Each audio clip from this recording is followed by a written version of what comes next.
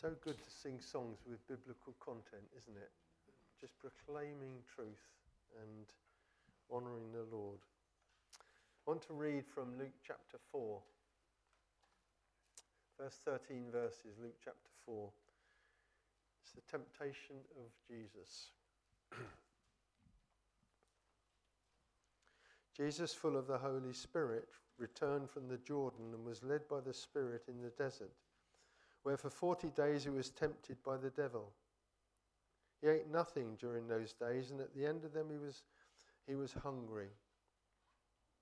The devil said to him, "If you are the Son of God, tell this stone to become bread." Jesus answered, "It is written, man does not live on bread alone."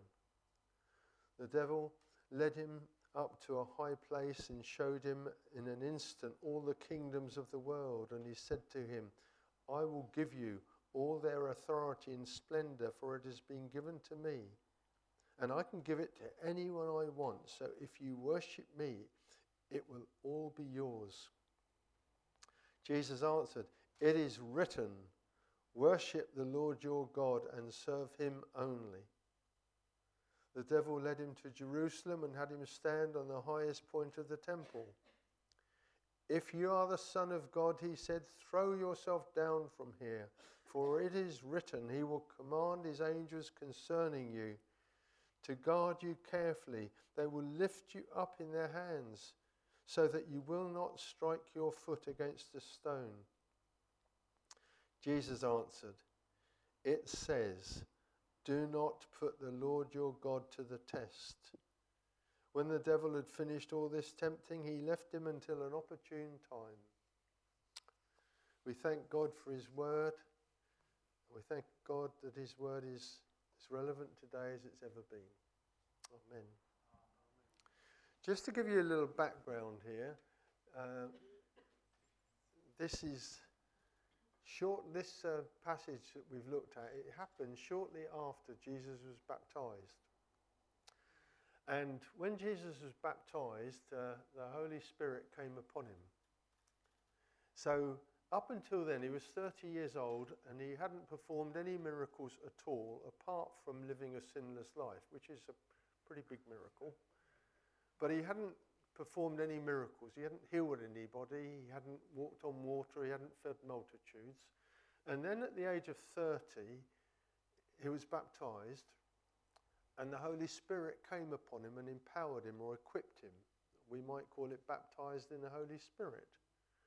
Now, of course, Jesus was always indwelt by the Holy Spirit. He was conceived by the Holy Spirit, so the Holy Spirit was always in him, but he had not been empowered by the Spirit.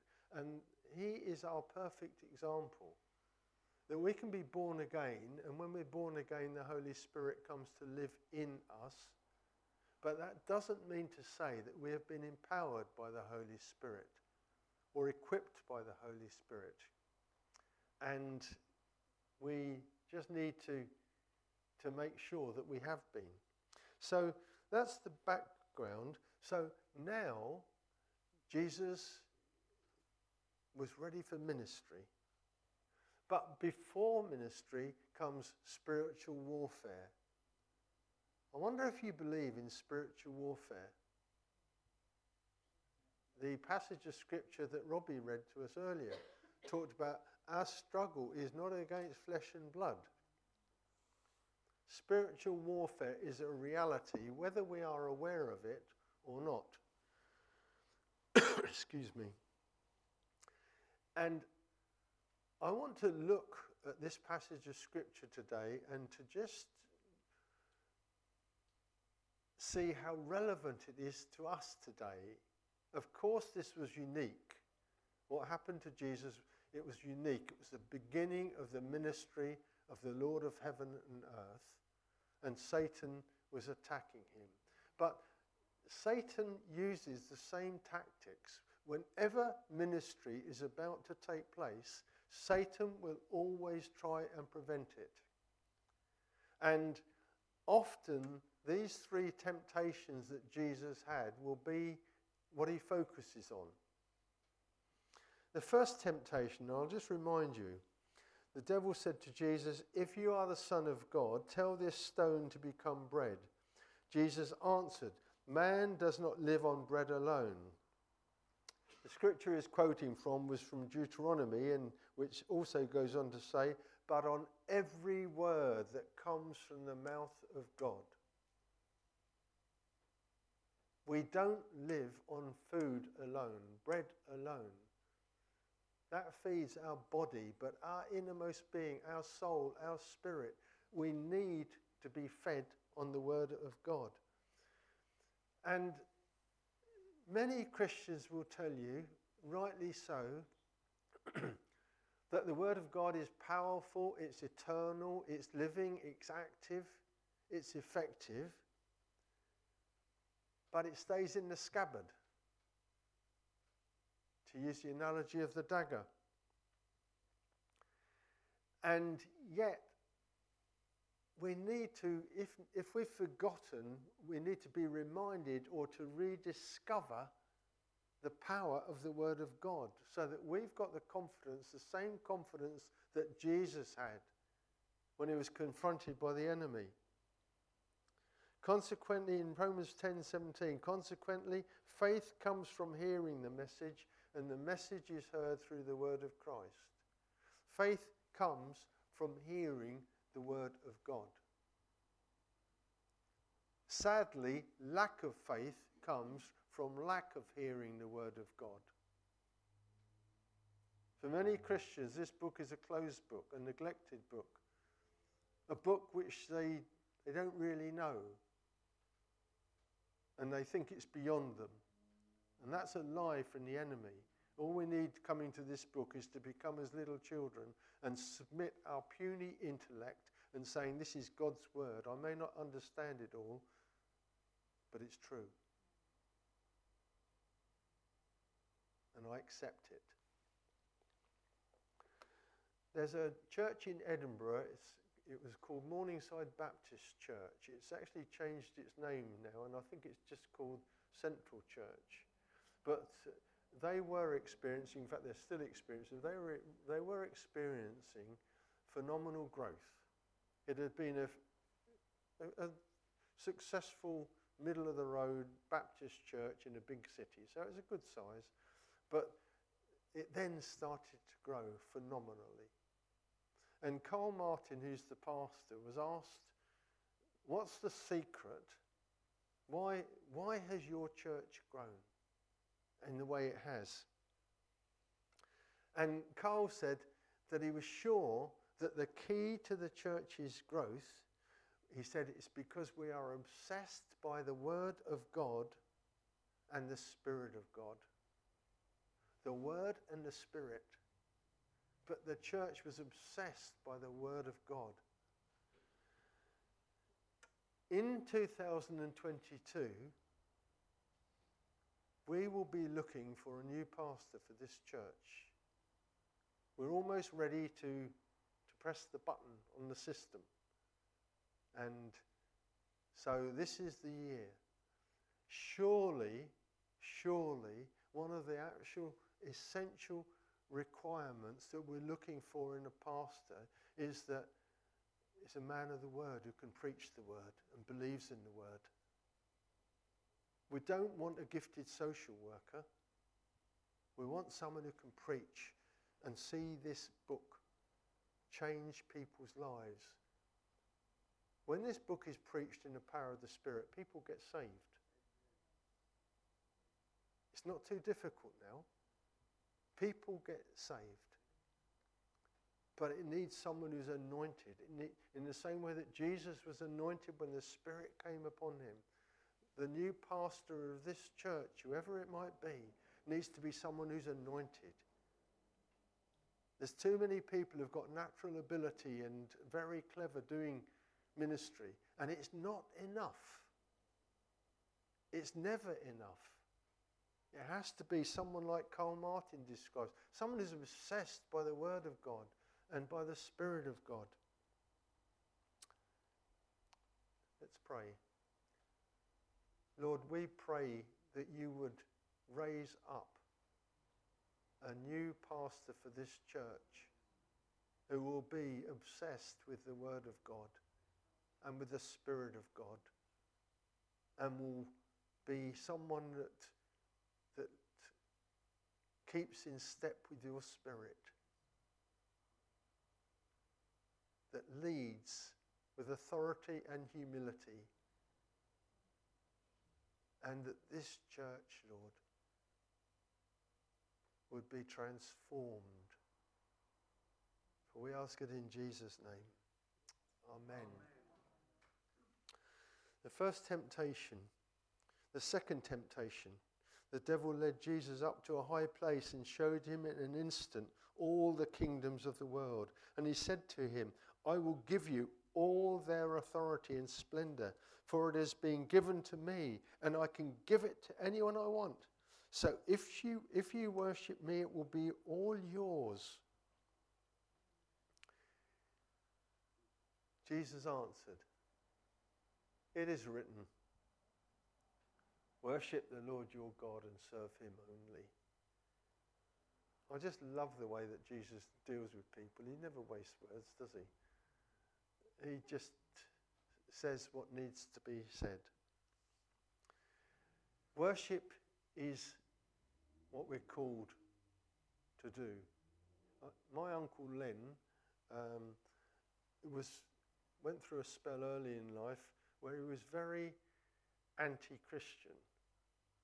He explained to me one day, after I got saved and then became a minister, he explained to me that he didn't believe because he was a very successful businessman, and he had an assistant who was a Christian who let him down badly, and so he wrote the Christian faith off because of that, completely illogical. But by the grace of God, he changed his attitude before he died. But one of the things he talked to me about, he says, I can't understand worship, he said. Why would anyone want to be worshipped all the time? What an ego to want to be worshipped all the time. And I don't know what answer I gave him at the time, but I certainly can't remember what answer I gave him, but I certainly gave it some thought. And what I believe is, when we worship, we're blessed. It's when we're fully alive. It's not that God doesn't need our worship, but we're created to worship, and it's when we come alive.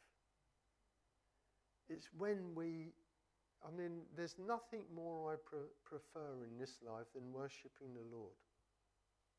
There's nothing better. It can be very disappointing if you actually go to a dreary service or anything, but worship, whether you're on your own or wherever, it's what we're created for. Worship is a choice. It's not to do with feelings. King David, after Bathsheba's newborn baby died, he got up and he washed himself and went to the temple and worshipped. He just suffered a dreadful bereavement, and he goes to worship. Worship is a sacrifice. In Romans 12:1 it says, offer your body as living sacrifices, holy and pleasing to God. This is your spiritual act of worship. Offer your bodies as living sacrifices. Worship is physical as well as spiritual. Hebrew worship, they're very active when they worship. And it doesn't mean to say that we need to conform to other people's actions or expectations, but we should be free to worship the Lord and to just draw near to him. And worship is a joy. I wonder if we did some market research of the people in Wilton or in anywhere in this nation and asked them to, what do you think about worship? How do you think people feel at worship? I wonder if one of the things they'd say first of all is, when people worship, they're joyful. I don't think that people out there think that. And perhaps there's some reason for that. I had a really good example of this years ago. I went to Lesotho land. Lesotho land's a an enclave, a little country surrounded by South Africa. And we were at a church there, and this church is quite small. There's probably about, I don't know, over 100 people there, but not many. And of course, they're all black people. And it was a church, and it was a good church. It was a joy to be there. But so we were there for the week, and then Sunday came, and I was preaching on the Sunday, and so I was just waiting to see what happened. And the service started, and I couldn't believe it, because it started, and it was like being taken back to my childhood, to church, where when the worship happened, it seemed like the clock got rigor mortis, and it just went on forever, and it was so boring. And we got halfway through the service, and then they had the offering. And it was like they flicked a switch then, and they left this order of service, which had been inflicted upon them by missionaries years ago, I imagine. And suddenly they worshipped African style. And the offering, they announced the offering, and they came dancing down the aisle with the offering, singing and praising the Lord and giving it there. And it was just a real example of, just boring worship, and worship in response to the King of Kings and the Lord of Lords. And I've enjoyed worshipping in this church, but we can go deeper. We can go deeper. We can be freer. We should encounter God in worship. When guests come in who aren't believers, they should sense that God's here, because he is here. He's promised to be here. The Westminster Catechism says, what is the chief and highest end of man? That was before the days of sex discrimination. Man meant men and women. Man's chief and highest end is to glorify God and enjoy him forever. They got their theology right, didn't they? We enjoy God when we worship. That's the best. That's the best.